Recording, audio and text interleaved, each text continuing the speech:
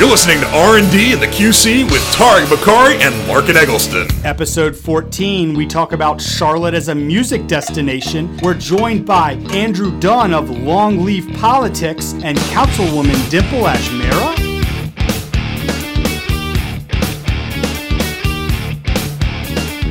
Welcome to episode 14. 14! I don't have anything funny to say about the number 14. That was the count. The count. Sesame Street count. Okay. 14. All right. That's a good one. Yeah, unscripted. Where do we go from there? I don't know. So, council meeting tonight. Did I mention I was tired? No, you didn't, because Larkin? it's not even 9:30 This yet. is super early for us. This was our fastest council meeting to date. 4 months in, we certainly had never broken the 9 o'clock threshold, but we did it tonight. And so this is about as bright-eyed and bushy-tailed as we're going to be. Yeah. It was a short meeting because out of our consent items tonight, this was a business meeting, so we had our dinner briefing where we had some presentations from staff one from Charlotte Water, one talking about community connectivity with walking, biking, road improvements, things like that. Went down to the chamber. We had our public forum, which we can talk a little bit about. Our consent agenda items, we only had one that was pulled for a later discussion. Everything else passed. We talked our council mayor topics, and we were out of there. Yeah. We knocked it out of the park today. You just reminded me of something. When we were talking about the whole kind of sidewalks, the Charlotte Walks plan, all that stuff, the one thing I was curious about in that presentation, I'm just going to mention it to you in case you have a position on it. I probably will. Yeah. What's the rush? Because it was brought up towards the end, has the developer and business community had a chance to weigh in on the final points, and it was like it's coming to you for vote at the end of this month essentially, and this is the last presentation you're going to have. And I just felt confused because maybe it's because we're new, but I leaned over to you and Justin and a few others and was like, have you guys actually seen this? I mean, before that presentation, no one has handed me anything to read, and these are, while I agree and we need to cut out loopholes that are preventing folks from doing the right thing as it relates to following our ordinances for proper, safe sidewalks and, traversability and things like that. There are impacts. And every time you do something like that, you're further kind of backing into a corner some of the things that you may no longer actually get because you put more regulation. So I'm not saying I'm against it or I'm for it. It sounds like a great idea, but I'm just wondering what the rush is and why. One, I haven't seen or read anything, and two, why people were more unwilling to go back and really get some more specific commentary. Not we met 6 times over the last 18 months, but what is the business community's response to this? Well, a couple of things. I don't think that coming on with 5 new council members, I don't think we can necessarily expect every project that's in the works to press reset and start over because no, but someone could shoot us a copy of whatever they're talking about so we could glance at it. But Councilmember Greg Phipps mentioned, he said, I felt like this was pretty well baked and ready to go last November when the previous council talked about it. So I think for most of the returning council members, this is something that was pretty fully fleshed out, and they were just kind of ironing out a few little wrinkles. One of which it sounded like was they did go back, meet with the development community, and particularly the affordable housing development community to say, if you incur an additional cost because we want to create more pedestrian-friendly environments around these new developments, we will come in with dollars to help cover that gap. Because we don't want to burden the affordable housing development community in a way that prevents them from achieving our even higher goal of tackling this affordable housing crisis. So I think they did work out what were just a few wrinkles in a plan that most of the past council probably felt like was pretty ready to go. You're making a big assumption there. But I mean, I'll trust our colleague, Mr. Phipps, in that he said, what is taking so long? I felt like we almost did this in November. Now it's April. And I'll say, too, you said, what's the urgency? You can't predict this, and I'll certainly knock on wood as I say it. If we wait another month, if we made another 4 months, we could have another pedestrian hit by a car and killed. We could have another cyclist hit by a car and killed. And those things do not happen infrequently in this community. We just lost, and we mentioned it, I think, last week. We lost a young lady on her way to school, on her way to catch the bus to go to school. We lost a young lady, a high school student, 16 years old, like a week and a half ago. So this stuff happens, and we've got far too many areas that don't have sidewalks. We've got far too many areas.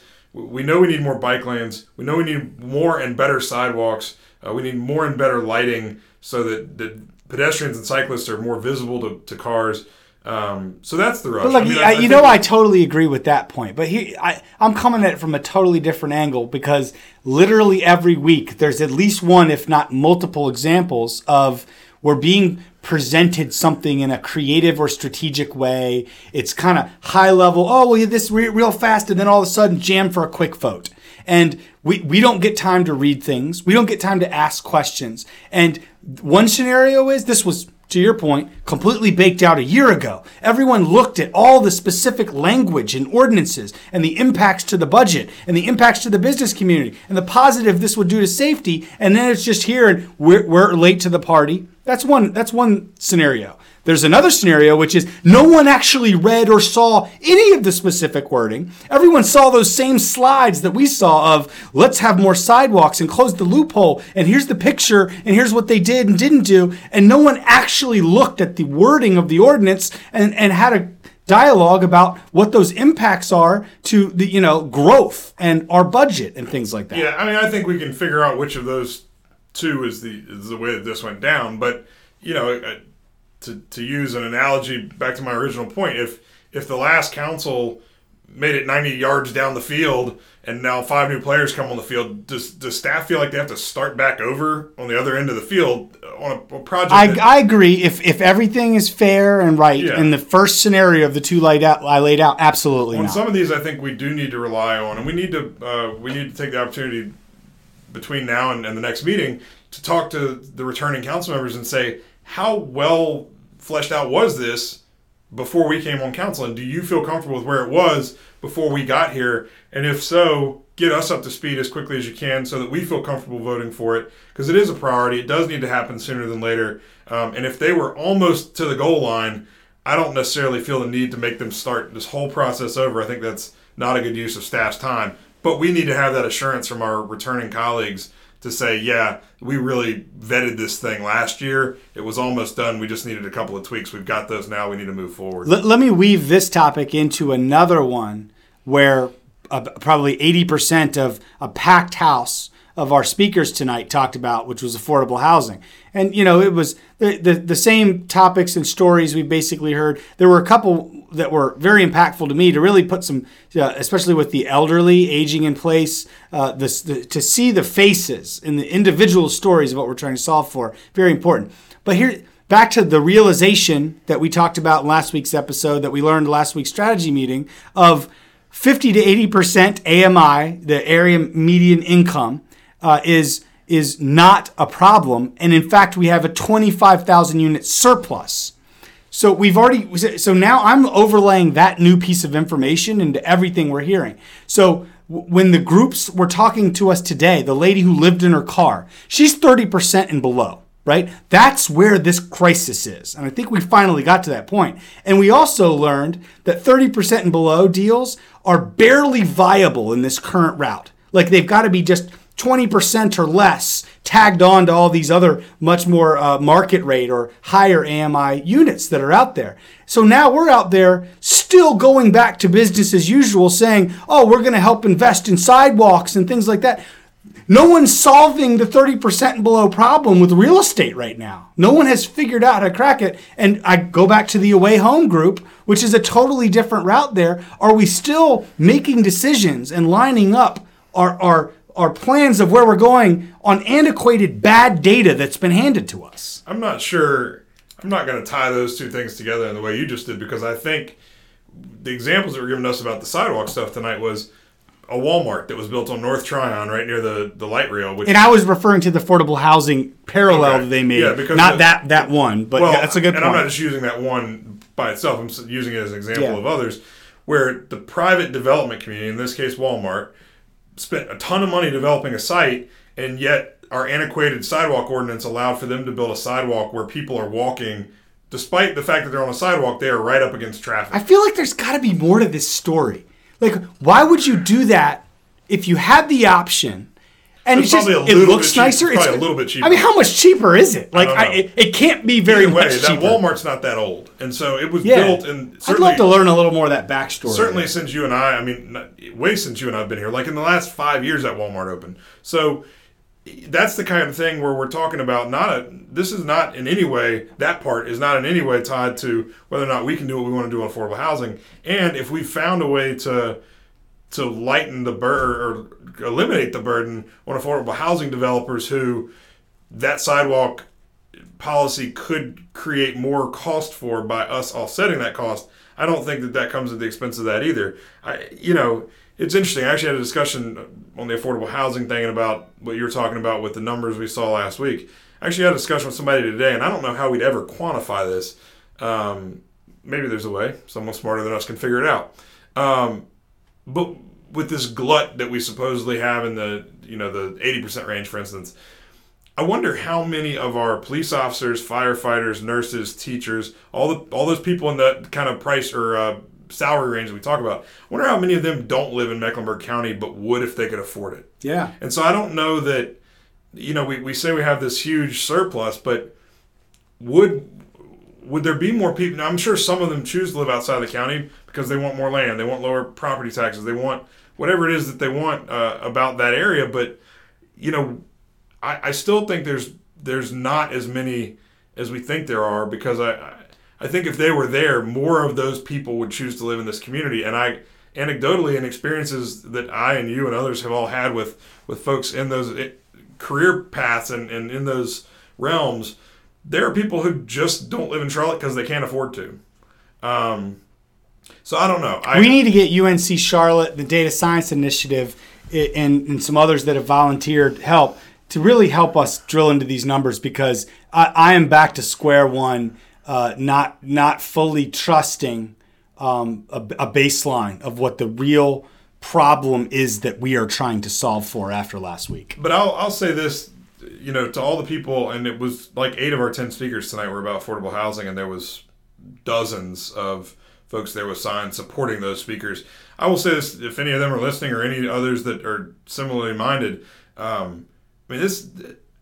can assure you every person, the mayor and 11 council members, all 12 of us every day spend a good part of our day thinking about housing.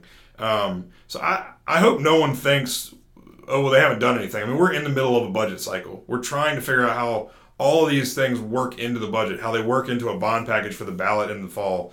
So I hope that no one feels like somehow that's fallen off our radar, because I don't think anything is more on our radar to a person on this council than housing. Yeah, we're all over it. And so I'm not saying we've figured out all the answers. We're working really hard. Yeah. And I'm questioning if we're working as smart as we should be. And I think we've got to constantly question the process, question the data, question any proposals that are brought forward to us.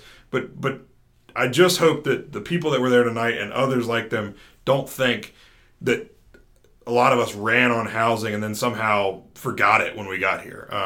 It's, like I said, it's literally probably the thing most of us think most about on any given day.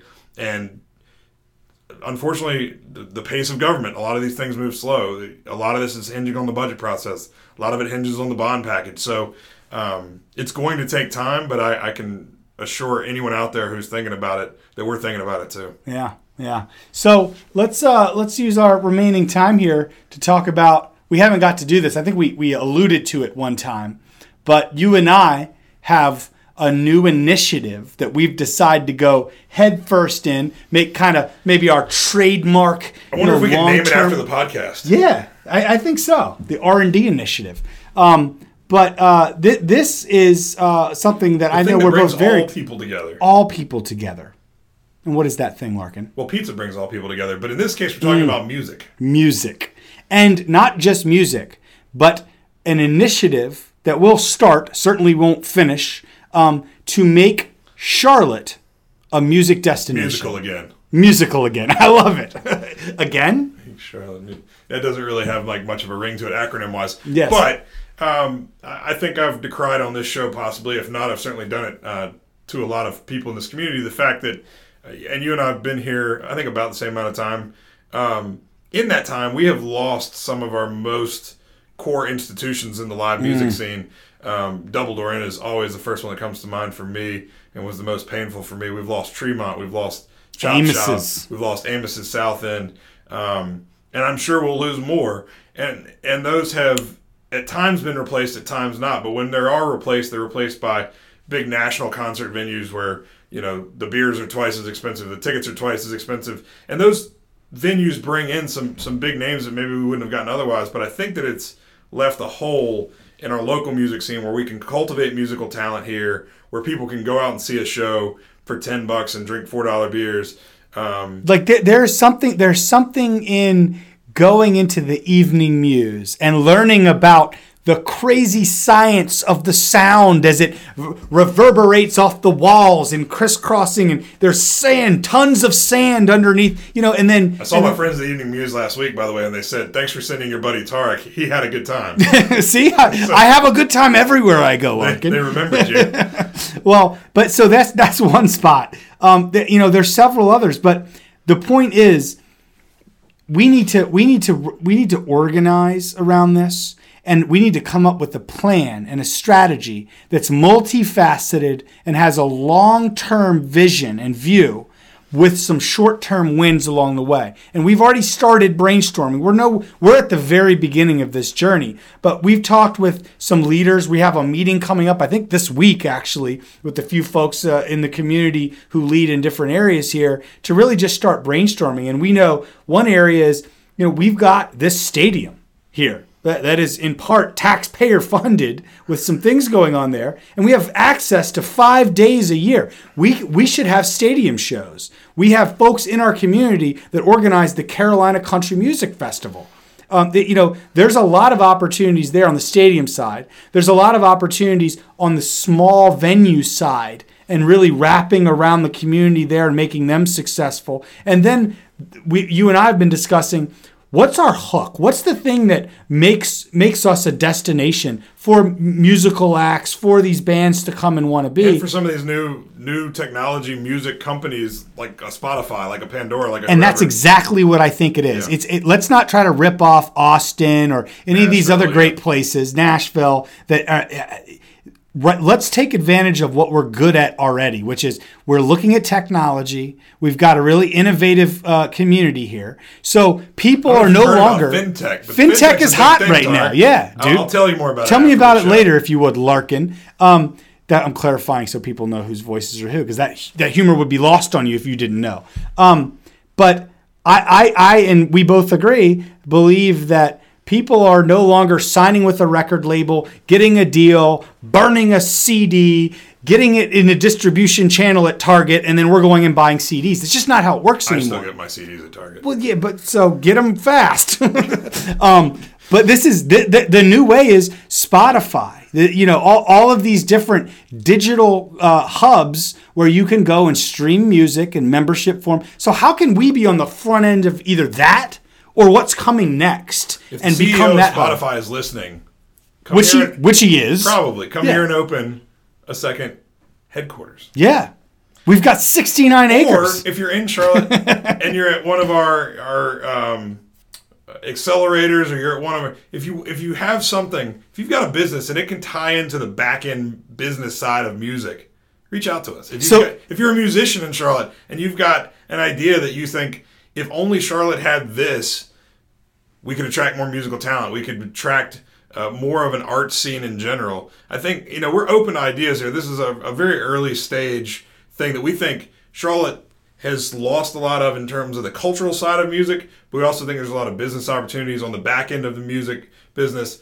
And we're open to ideas. Hit us up on our Facebook page. Yeah, this is a call to action, man. Call to action from the community. Help us add to this plan, which really isn't much of a plan other than some things that we've randomly said and want to explore. So help us figure that out.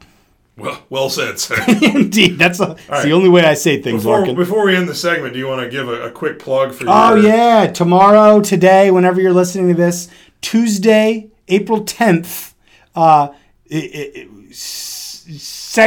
segment 4 Step 4 of the South Park CNIP is happening from, I think it's 10 or 11 a.m., just come at 11 to be safe, in case it's not 10, to 7 p.m. Drop in anytime at Morrison Library to see the unveiling of the projects that we've chosen for the South Park CNIP $10 million investment. And there are 2 presentations, both identical at noon and 5 o'clock, where we'll actually be walking through those things. We'll also be on WFAE in the morning. I just checked your Facebook event. It's 11 a.m. to 7 p.m. Good, see? And your presentations are at noon and 5:30. Good, so come early for the 5:30 because it's going to be standing room only, which is why I said 5. Fair enough. not at all. Good, thanks for that clarification, Larkin. Yeah, man. So what are you doing for the rest of the week? What do you got planned? Way too much. Yeah? You're just out there, dude. Everyone's updates around council. Thank you, Councilman Eggleston, for joining me at the 15th event you went to this week. You can't know what the people need and what they want if you're not with the people talk. So true. Speaking of with the people we'll be with later in this show, Mr. Andrew Dunn from Longleaf Politics and our own colleague, Councilwoman Dimple Ajmera. They're coming right up. What have they done to the old home place? Why did they tear it down? And why did I leave the plow in the field and look for a job in the town?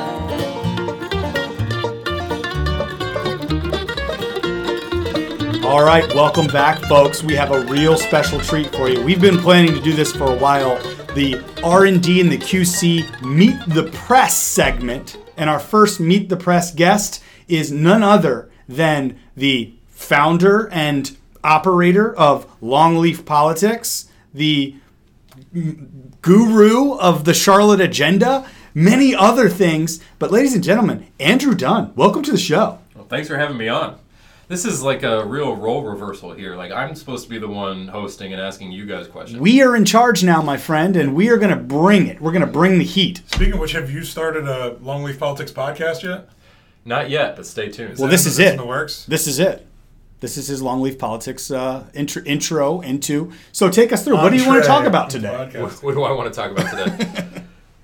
Well, I was just at a thrilling press conference with esteemed co-host of this podcast, Larkin Eggleston, talking about the He is esteemed. the very cool partnership between Lyft and CATS, where if you're starting or ending your Lyft trip around the Parkwood or UNC Charlotte station, you can get $4 off your ride. So clarification, and this is confusing, admittedly. The JW Clay station, so not the on-campus UNC Charlotte station, but the one right off campus, adjacent to the campus at JW Clay. Yes, it does sound confusing. So what did you do today exactly, Larkin? Well, besides solve the first mile, last mile problem for our light rail infrastructure investment, Just out there that's solving. all I've done so far. Love it, Well, man. we can get into that later. I'm also saving a mural this morning. Sounds great. Two Screws Creamery. Someone tried to tell me I had to paint over their mural. Not going to happen on my watch. Great. If you don't like murals, move to Tark's district. In District 1, there's going to be murals. It's the Deal only with it. requirement. D1 is Mural Town. So, Andrew, let's talk about Longleaf Politics for a minute. I've got it up right here. You've just started this, but it's come out with a bang, especially the series you've done on the different types of Republicans, Democrats, and independents in North Carolina. What was your inspiration for doing that one particularly? Well, look, I'm a North Carolina politics junkie. I use the hashtag NCPaul on Twitter all the time. Finally got to a point where I felt like I had a platform and an opportunity to weigh in on North Carolina politics. So that's why I started Longleaf Politics back in January. You know, what I'm doing there, it doesn't really fit in with my day job at Charlotte Agenda. I'm doing more city government, city education, development stuff. You know, Longleaf is all about what's going on statewide.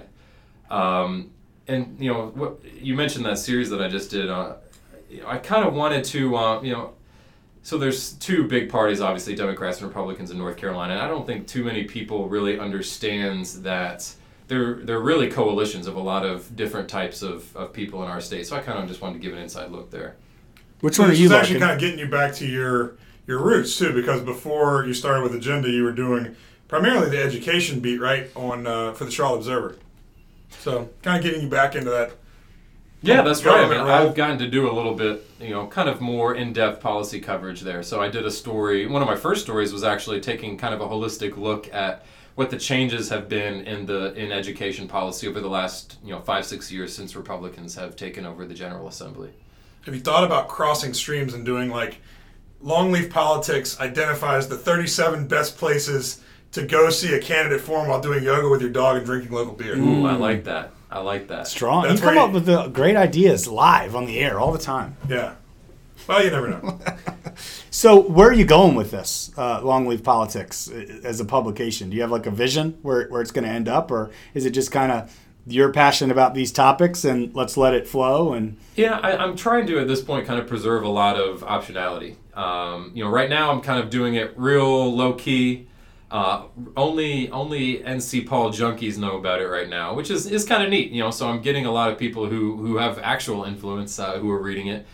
Get to talk nerdy about North Carolina politics with them. If it gets big, if it starts getting thousands and thousands of readers, then I'll kind of reevaluate and see what happens. But right now I'm just enjoying the ride. Nice. Well, it's going to have thousands and thousands of readers now that you're about to get the R&D and the QC huge bump. But also, it's not just people with influence that read your email and look at your website. Tark and I look at it too. Yeah. So That's so true. So I heard you say on another podcast you were on that that one of the things you try to really focus on is dropping deep into the content and really maybe some of the spin.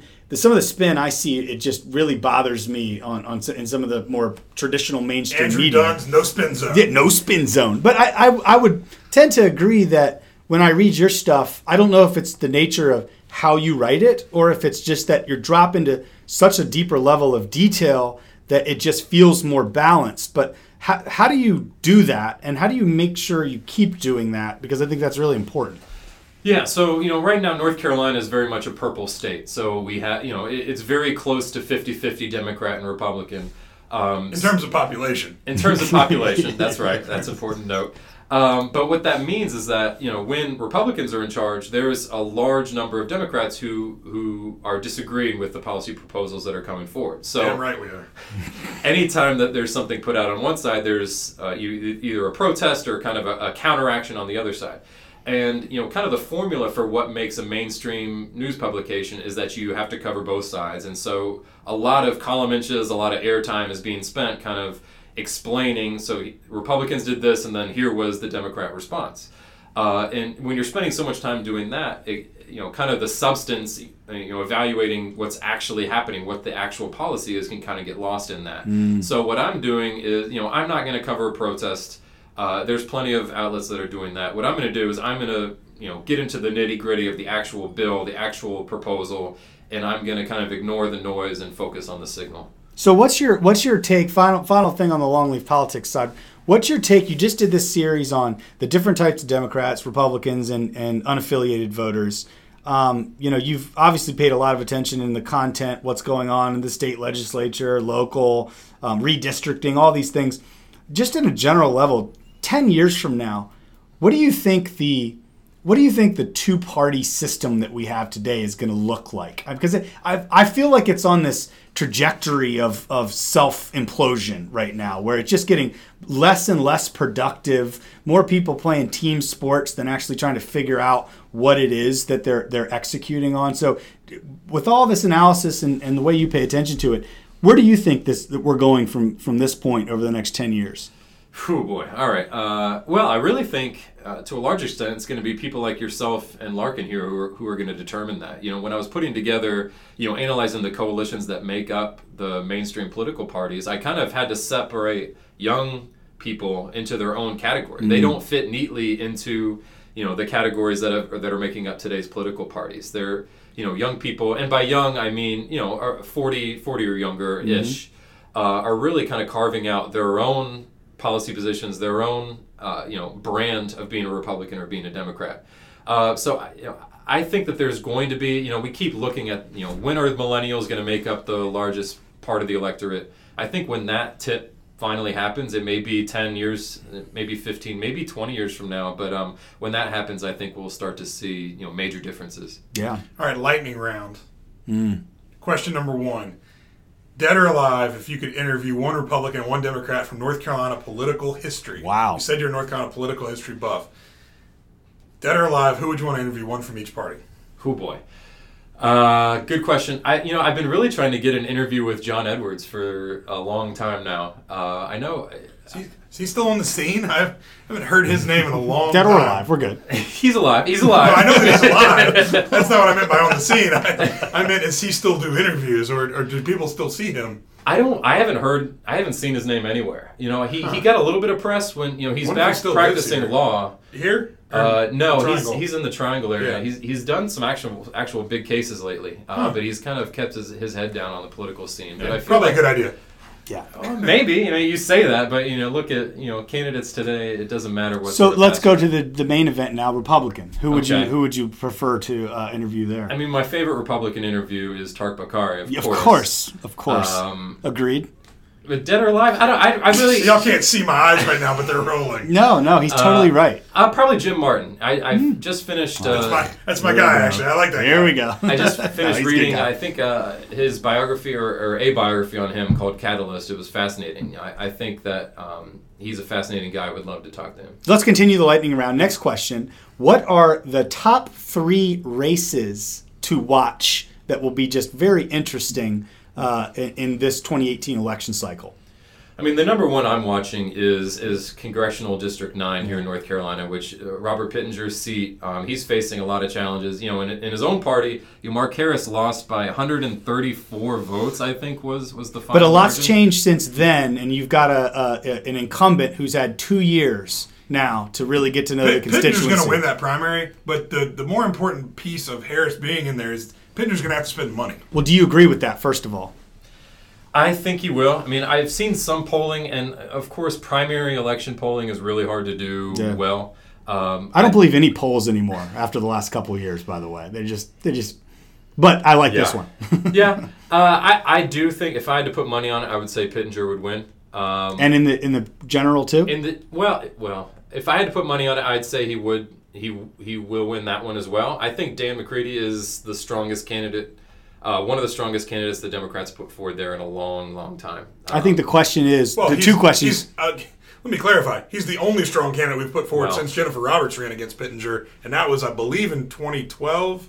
So we have not given Robert Pittenger a serious challenge since Jennifer Roberts ran, and that was when Sue Myrick was vacating the seat and it was an open seat, and it was very different lines that were much more of an uphill climb for Democrats. So I think it'll be close. I do think the important part about Harris being in it is that Pittenger's going to have to spend and then re-raise going into the gonna be general. really where tough. McCready, if he's got good people around him, isn't going to spend a dime until May 9th. Well, he's got a competitive primary as well. He does not. He has someone else on the ballot in his primary. Don't confuse that. Well, with a competitive primary. the other. So money is definitely one of the 2 big questions I have, and how that general will play out. The other one is I'm just curious: is there a major blue wave essentially about to crash over this country right now, or not? And I don't. I think if the election were I don't know. tomorrow, that there probably is, but it's not tomorrow. It's in the fall, and so who knows what happens between now and then. Well, that's for sure. And maintaining that momentum is going to be a challenge.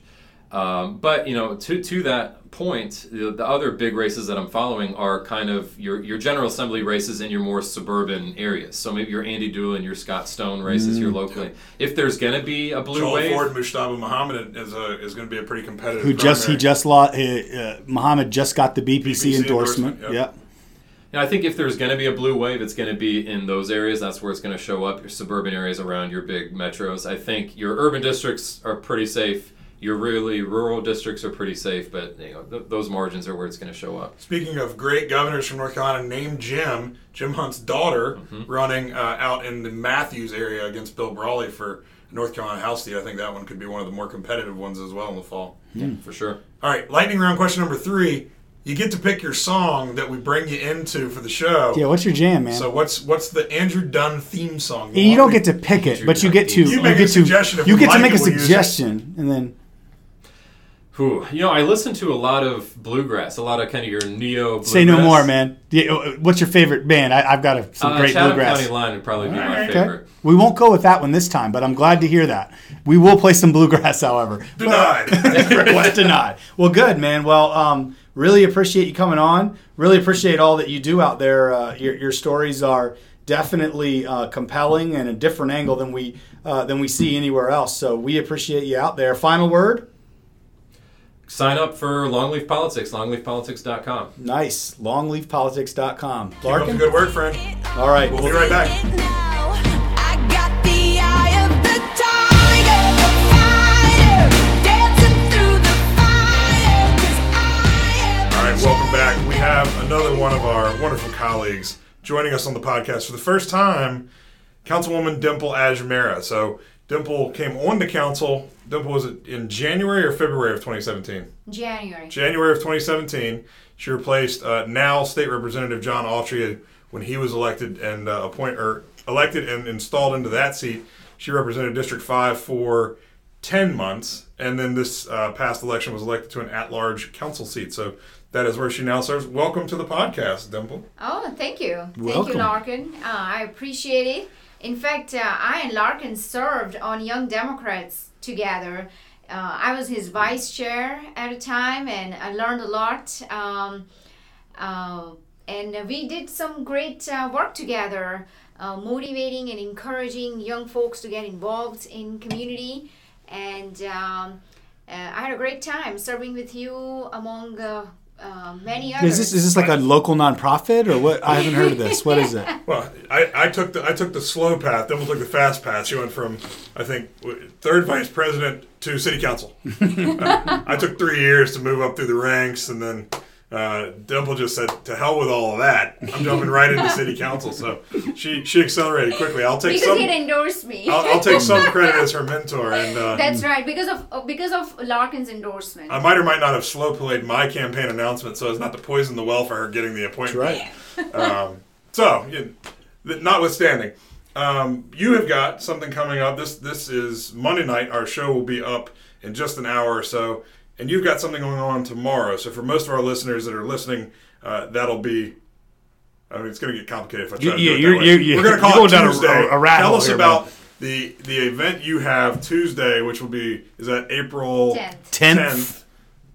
Most of our listeners are hearing it. It's going to be coming up very quickly. Tell them about it. Yes, so I'm going to have a town hall on school safety on Tuesday, the April 10th at 6 p.m. at the Government Center in room CH14. You don't have to RSVP, just show up, and we'd love to have you there. This town hall is designed to address the fear and anxiety among students, teachers, and parents, and potentially arrive at some real solutions at the local level. This is not a Democrat or Republican thing, Tark. I think you'd like to hear that. This is really to how do we create a safe environment for our students, teachers, and parents. In fact, I had a meeting with Dr. Wilcox after hearing from many parents and teachers and students about how they felt unsafe at schools. And I had gathered some very candid feedback on from various leaders in the community. So I decided to put this town hall to potentially address some of that fear that we have. So we've, I think, talked about it before, and some of our listeners will know, some might not. The schools are mostly a function of the county and the county's budget. We have limited interaction with that. Talk about what the city does for the schools and what you see. Obviously, I'll unpack this more tomorrow, but what you see is the opportunities for the city to be involved in schools and in school safety. So, yes. So the ways we get involved is through CMPD. So obviously, whenever there is an active shooter situation, CMPD gets called. And CMPD are the first line of defense for any active shooter situation. So this is a more collaboration between our CMS and our CMPD to address these safety concerns. So obviously, CMPD Chief Putney have put out some suggestions for schools to consider, and this is a perfect timing for the town hall because based on the inputs from the community, students, parents, teachers, and our Chief Putney, along with CMS Chief Randy Hagler, CMS will submit a request to the county to ensure that our schools are safe. And this is a perfect timing because the budget request is coming in, and then county approves the budget. But again, this is all collaboration between city, county, and CMS to keep our students safe. Because if there is a situation, guess what? Our CMPD are the first line of defense. Yeah. Well, I think that's a good, obviously a timely topic. Are you going to have any folks from the county or the school there to participate? Yes, so we have CMS Chief Randy Hagler will be there. Also, their communication head Tracy Russ will be there from CMS. And then we have CMPD Chief Putney will be there.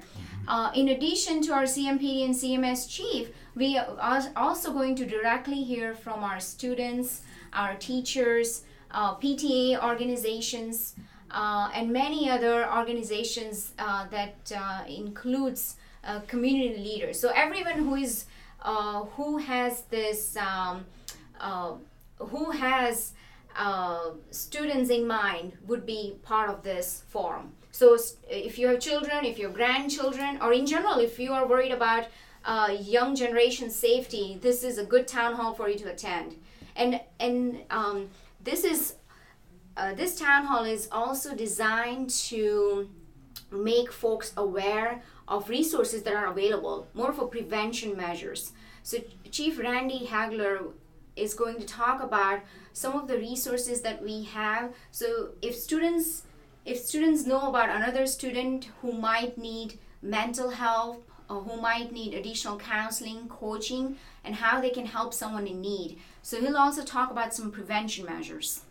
So hope everybody who can will attend that either tomorrow or tonight, depending on when you're listening to this episode. One other thing before we close out the episode tonight, you and I get the opportunity to lead, thanks to Mayor Lyle's appointments. You are the chair. I am your vice chair of the Environment Committee. So let our listeners in. We've talked a lot about stormwater on this show before, so we won't bore our listeners with any more stormwater discussions tonight. But talk about some of the other initiatives that you kind of want to lead for the Environment Committee as we go throughout this next year. So I will talk about two initiatives. And number one is clean energy. Last year, Council had proposed clean energy resolution. However, we had received overwhelming response from our council members saying that resolution doesn't mean anything until we have a concrete plan in place. So resolution failed last year. So we are coming back this year as a chair of Environment Committee. I'm very excited that we will have an opportunity to not just put a resolution out there, but to support it with a plan. And again, we are the first city in nation to do this, where we are not just issuing a resolution, but we are putting together a plan to address how we are going to get to clean energy. So which includes short-term, mid-term, and long-term plan to get to that goal. Our goal is going to depend on our baseline data, so that work when it comes to coming up with the baseline data is underway with our partners such as Envision Charlotte.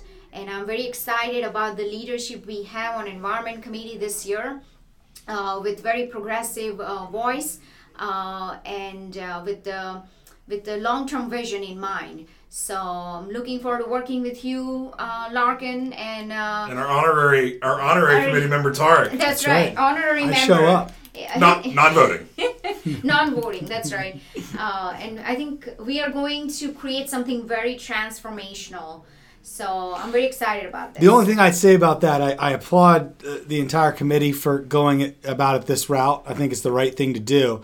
And we are on the cutting edge of doing this, as you said, with in a list of not any cities really, but our own. But we are going to get back something that no one else has gotten before, which is not just an aspirational, statement to make and say we're going to do this by a certain date, but what the true plan is and the ramifications of that plan. And I think it's going to be a very difficult conversation once we look at what getting to 100% of something might actually take, which is why this was challenging before. So I think it's the absolute right thing to do, but I don't think it's just going to be a no-brainer when we see what will be some challenging heavy lifts to actually get it there. Well, and I think too, and Dimple can correct me if I'm off base, but my understanding of maybe the direction it's going to go this year as opposed to last year is that we're not necessarily going into the discussion with the exact goal in mind, but more trying to use the information we get back to say what is within our control, what is within our purview, and what is realistic, because we don't want to set goals that we know we can't achieve. So I think it'll be that we understand some of the constraints in terms of what we can control. Obviously, we don't generate all of our own power, so we've got to rely on our partners in the community that do generate a lot of that power. One big one in particular, but I think there's the energy and the push on their side to get involved and to help. I don't know that we've necessarily decided what the objective is. We want to make sure we're setting a goal that's achievable this time. That's correct. Yes. So, well, we are very glad to have you on. When we get this clean energy thing rolling, we'll have you back on to update us. But thank you for joining us. We hope you enjoyed your first, but not last, visit to the R&D and the QC studio. It's beautiful in here, isn't it? Oh yes, I love it. It's so spacious. Look They at turn the view. lights off. Yeah, we're all sitting in the dark now, wondering. which is interesting. We appreciate you listening to episode 14. We'd even appreciate it more if you shared it with your friends, if you'd like us on Facebook, if you'd subscribe to the podcast. Rate it 5 stars. We folks. prefer 5 stars. There you go. We'd like to talk to the 2 of you who've given us 4 stars. It really hurts our feelings. Yeah, we'll find them. But the dozens of you who've rated us 5 stars, we love you more than the 4-star people. That's right. 4-star people, we hope we're winning you over. 5 stars. Yeah, change your rating. And we'll see you back here next week for episode 15. Thanks, guys, for having me. Appreciate it. In the books. You're listening to R&D and the QC with Tarek Bakari and Larkin Eggleston.